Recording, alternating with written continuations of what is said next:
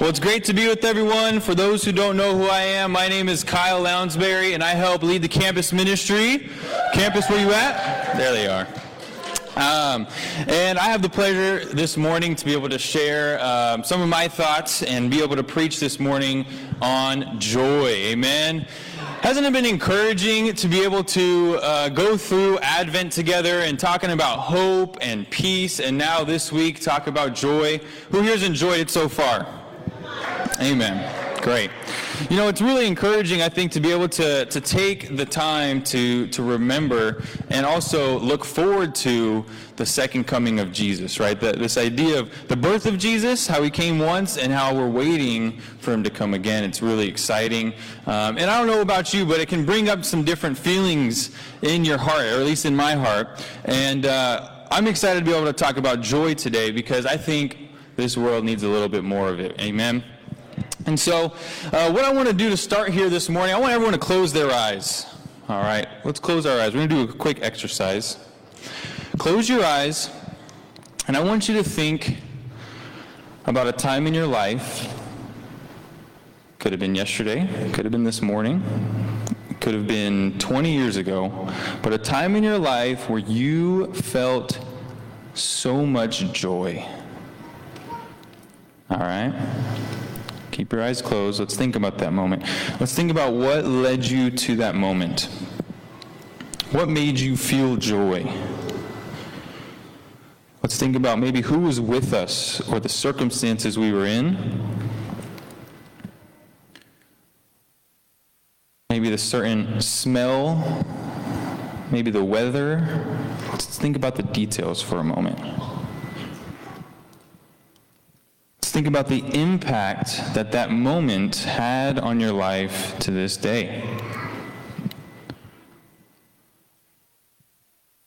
I want you to remember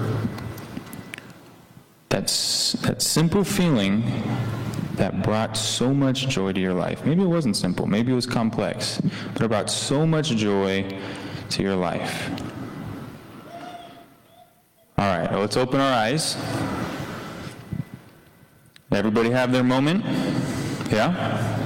Okay, I want to hear 3 of them. 3 moments, quick, okay? Right here. The birth of my children. Birth of her children. I'm sure that brought a lot of joy. There you go. Man, she loves her kids. Amen. Let's hear another one. My wedding day. Wedding day, yes. The day you said I do. All right, that's good. Who else? One more. Let's get someone young. Not that, I mean, we love. Oh, okay, we'll do Eric. I wasn't calling out the older, more mature people. I was actually calling out the young people. I want to hear Eric. Eric, come on, you're young. Eric's still young.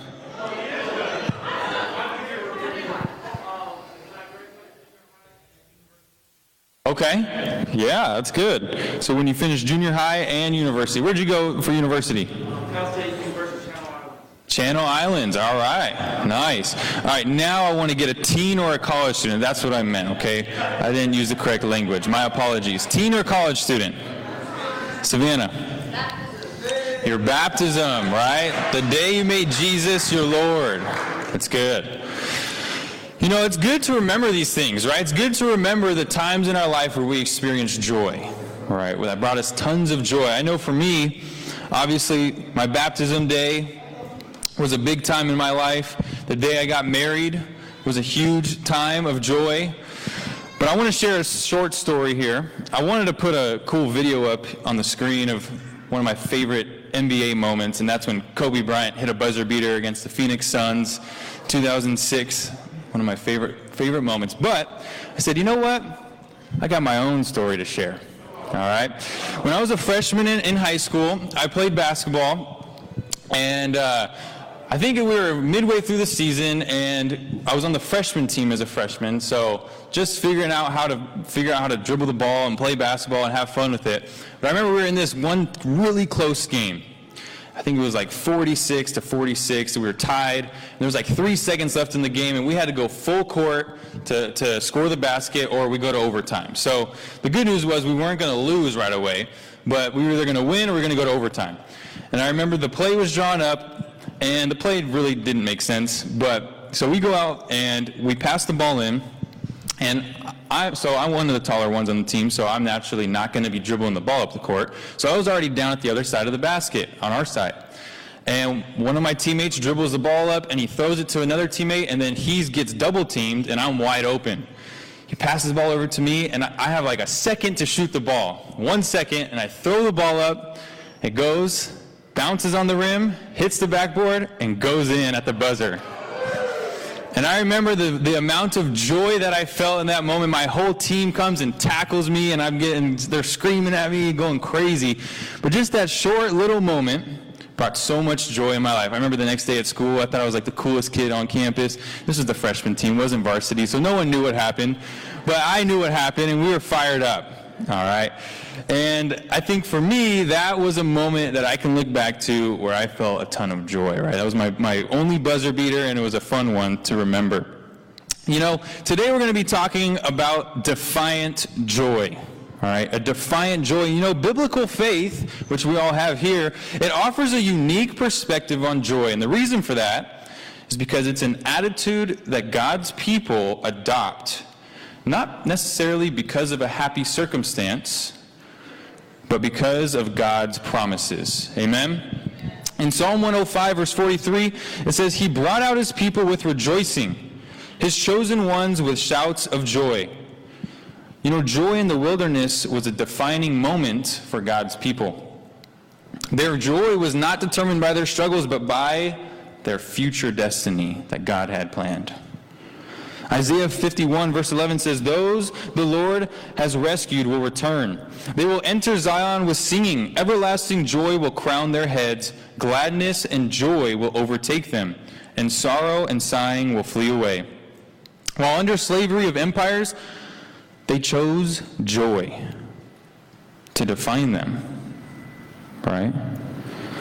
And this was while they were waiting for a leader like Moses to come and finally lead them to where God had planned for their future redemption. Another scripture in Luke 2 says, Jesus brought good news of great joy to people during dark times. But the angel said to them, "Do not be afraid. I bring you good news that will cause great joy for all the people." Jesus is the one that brings everlasting joy. Good news that will cause great joy for all the people. The birth of Jesus is what brings all of us the opportunity to have joy, everlasting joy. Amen? And that's why today we're going to be talking about this idea of a defiant joy. You know, this past year, or actually year and a half now, for many of us, I would actually say maybe for all of us, at some point there was some difficulties. Can we acknowledge that? Can we admit that? The past year, whether it was 2020, 2021, there's been some difficulties, right? Hardships, maybe some dark nights, difficult times. Maybe for some of us it was a loss of a loved one, or a sad diagnosis of someone's health. Maybe we were hurt by our world and the current place where our country was. Maybe it was our own friends and family had hurt us, or there was difficulties in the home. I don't know what it was for you, but I think we can all admit here that the world is filled with darkness. And it's a darkness that at times can distinguish or extinguish our joy as Christians, only if we let it. But Christ, he specializes in bringing joy in dark times. Amen? And so today, we're going to look at a few scriptures here that's going to sort of open up this idea of a defiant joy, a choice to choose, a decision to choose joy in our lives. You know, I think the biggest thing that we can mistake joy for is happiness, that it's a feeling. Right? That joy, I just feel joyful, right? I asked everyone in the beginning to think of a time where you felt joy, right? And we can all think of that moment where we felt just this overflow of joy, this, oh my gosh, it was amazing, I loved it, it was the best. But what Christ says and what Christ brings is an everlasting joy, because it's not necessarily just a feeling, but it's a decision and a choice to change us. Amen? So today, we're going to be looking in Luke 1, where Mary sings a song, okay? Turn with me to Luke 1. And to appreciate the song, we've got to understand where Mary is at, okay? We've got to look at her situation.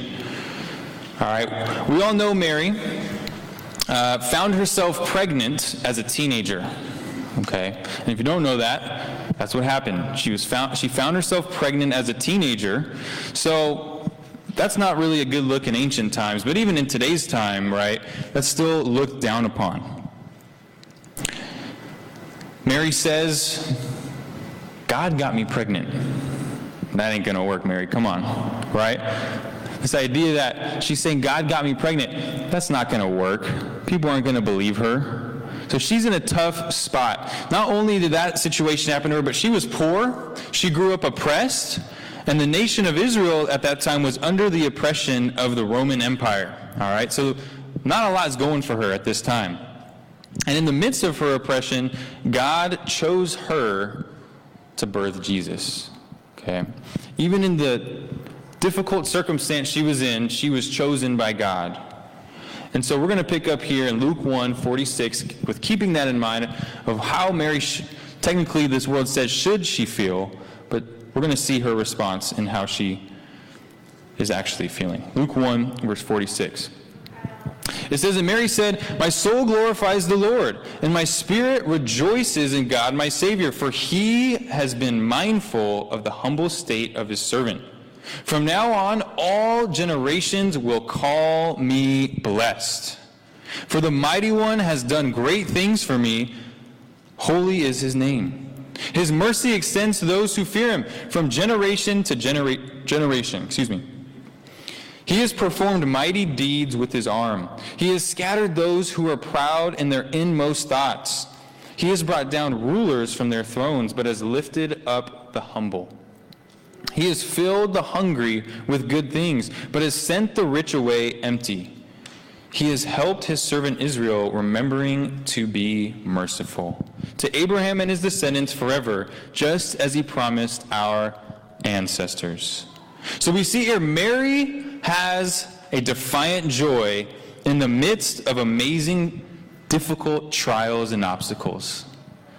We see her spirit. We see the way she's feeling. She says, my spirit rejoices in God my Savior. Any of us in here ever been in a really difficult spot and we're rejoicing? Maybe you just get in a car accident and, oh man, you got to deal with that. You just rejoice. Maybe it's the loss of a loved one. Are you rejoicing? No. That's difficult. Why is she rejoicing? Let's figure that out this morning, okay? I want to share 2 points today that I think will help us understand the joy Mary experienced in her life because of Jesus. Amen. And the first one is a defiant joy that defies our past. A defiant joy that defies our past. Ephesians 2, verse 4 says, but because of his great love for us, God, who is rich in mercy, made us alive with Christ, even when we were dead in our transgressions. It is by grace you have been saved. I love that phrase, even when we were dead in our transgressions. All of us here at some point were dead in our transgressions. Our sin, our past, the ugliness of our past. Jesus, his love and his grace is what saves us. You know, we've all had difficult things happen to us. We're broken people. We're hurt people. We've been through many things. Even the youngest to the oldest have been through difficulties. And the world will tell us that because of those things, you can't have joy. Because of your hurt, because of your pain, you don't get to experience joy. But God changes that and gives us the opportunity to experience joy with him. Amen? So I want to ask you a question this morning. I want you to ask yourselves this. But what does God do with our past? I want you to think about that. What does God do with our past? Well, I can tell you what he does. According to Scripture, he offers us grace that defies our past. Isn't that amazing? His grace defies our past. You know, when the angels arrived at the birth of Jesus, they said, "This is good news of great joy that will be for all the people." And by the grace of God, all of us here can be joyful despite our past. Despite maybe something you're ashamed of. Despite a difficulty that you've struggled to overcome. Because of Jesus, you get to experience joy. Not just a feeling, but a true decision to experience joy. That's defiant joy. And you know, we don't have to be defined by our past, church. That's the special thing of Jesus. We were once dead in our transgressions, but his grace has now saved us. That means our past is not what defines us any longer. And I'll tell you what, if our past did define us, this would be a really ugly room. Because I'm in this room, right? We can't allow this world to say our past is what defines us. And that's what they're preaching every day on social media, on the TV. And I'm sure you're asking, what do you mean? How is it? Well, let's think about it. What does this world tell us we have to be? We have to be perfect. We have to look good. We have to have the right situation, the right wife, the right family, the right kids. This perfect picture, right? And it doesn't exist, right? The idea here is that with Christ, we are made perfect. We're made new. And that should bring joy in and of itself. Amen? The joy to be able to know that doesn't matter what happened in our past. We're made new because of Christ. And that should bring joy. So it's a defiant joy that defies our past. Amen? The second one is a defiant joy that defies the darkness of your present pain. A defiant joy that defies the darkness of your present pain. You know, there's present pain in many of us, right? Many of us have present pain that we're dealing with, we're going through. And these are hard things that, you know, we're currently experiencing. Maybe, like we said earlier, maybe it's health issues. Maybe it's you're struggling with your mental health. Maybe there's some tension between someone in this room. Maybe there's tension between you and your family. Whatever it is, there's some present pain we're dealing with. I want to let you know this morning, God recognizes that. He sees that. He recognizes the tension, and he's here to help. In 2 Corinthians 6, verse 10, it says, sorrowful, yet always rejoicing, poor, yet making many rich, having nothing, and yet possessing everything. Philippians 4:4, rejoice in the Lord always. I will say it again, rejoice. Let your gentleness be evident to all. The Lord is near. Let's be real. It's unreasonable to be joyful always in every circumstance. Unless you know that the Lord is near you. And that's the difference between defiant joy and the feeling joy.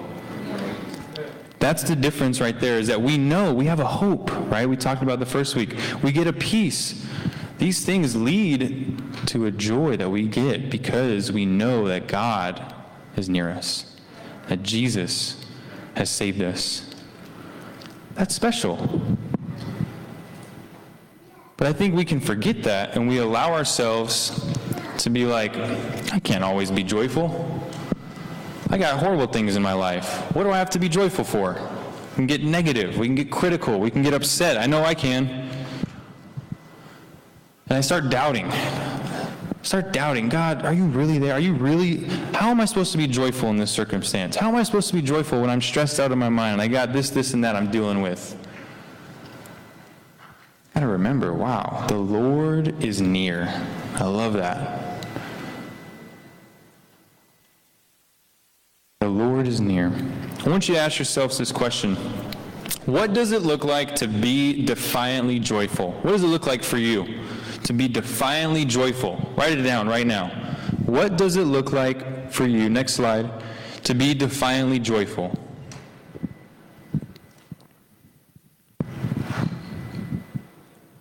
Maybe it's to acknowledge your pain, but still choose to be joyful. Anyone think of that? Maybe it's to acknowledge the things that you don't like, the things that are causing you to struggle, and saying, you know what? Yeah, that's happening, and it's tough. But the Lord is near, therefore I'm going to choose to be joyful because of him. You know, in Luke 1:54 to 55, let's read that again. It says, he has helped his servant Israel, remembering to be merciful to Abraham and his descendants forever, just as he promised our ancestors. Mary held on to this covenant, this promise from God, which points to a future child, Jesus, that she had been selected to give birth to.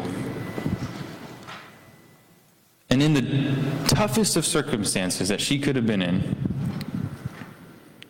she chose joy. So I don't know where you're at in your life today, what's going on, what circumstances you're going through. I want to ask you, are you going to choose joy? Are you going to choose joy? The world gives us several things to choose other than joy. I know for me, I can choose anger. I can choose bitterness. And in my anger, it leads me to a place just where I won't find any joy, because it's my sin.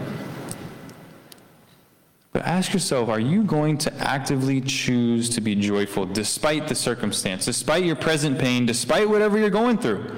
Church, we get to know that God is near us. You know what that brings? That brings a hope for eternity that this world desperately needs. So I want to encourage you this morning to remember that when we choose joy, we choose eternity with Christ. In Hebrews 12:2, as we close out here, it says, for the joy set before him, he endured the cross, scorning its shame, and sat down at the right hand of the throne of God. Jesus looked beyond his present pain because of a future promise, church. He looked at that cross and he chose joy. He chose to be content with Christ. And he looked beyond what he was going through in that moment, and he said, you know what? The best is yet to come. The future is ahead. There's a future promise that God has. And that's because Jesus had a defiant joy. So I want to call us this morning and encourage us to choose to have a defiant joy in our lives despite our circumstances and despite the present pain we're going through. Amen? And so as we take communion together this morning, I want us to remember that Jesus was in one of the most difficult circumstances when he was going to the cross, and yet he still chose joy. Let's pray. Father God, good morning. Thank you for this time to be able to think about the joy that we receive when we choose to follow you, when we choose to understand that you're near us. And God, I pray that as we take the communion this morning, that we remember your son Jesus, the birth of him, the life he lived, his death and resurrection, and now as we wait for the second coming, that no matter what circumstance we're in, no matter what difficulty we're going through, that we'll choose joy because we know Jesus is near us. We know the Lord is near us. We know that there's a hope for eternity, and that brings us joy. Lord, I pray that you allow all of us in here this morning, despite what we're going through, to be open about it, to acknowledge the pain in our lives, and still choose joy. Still choose to live our lives for you and receive the joy that we know you give us. We love you. Pray for all these things. In your Son's name, amen.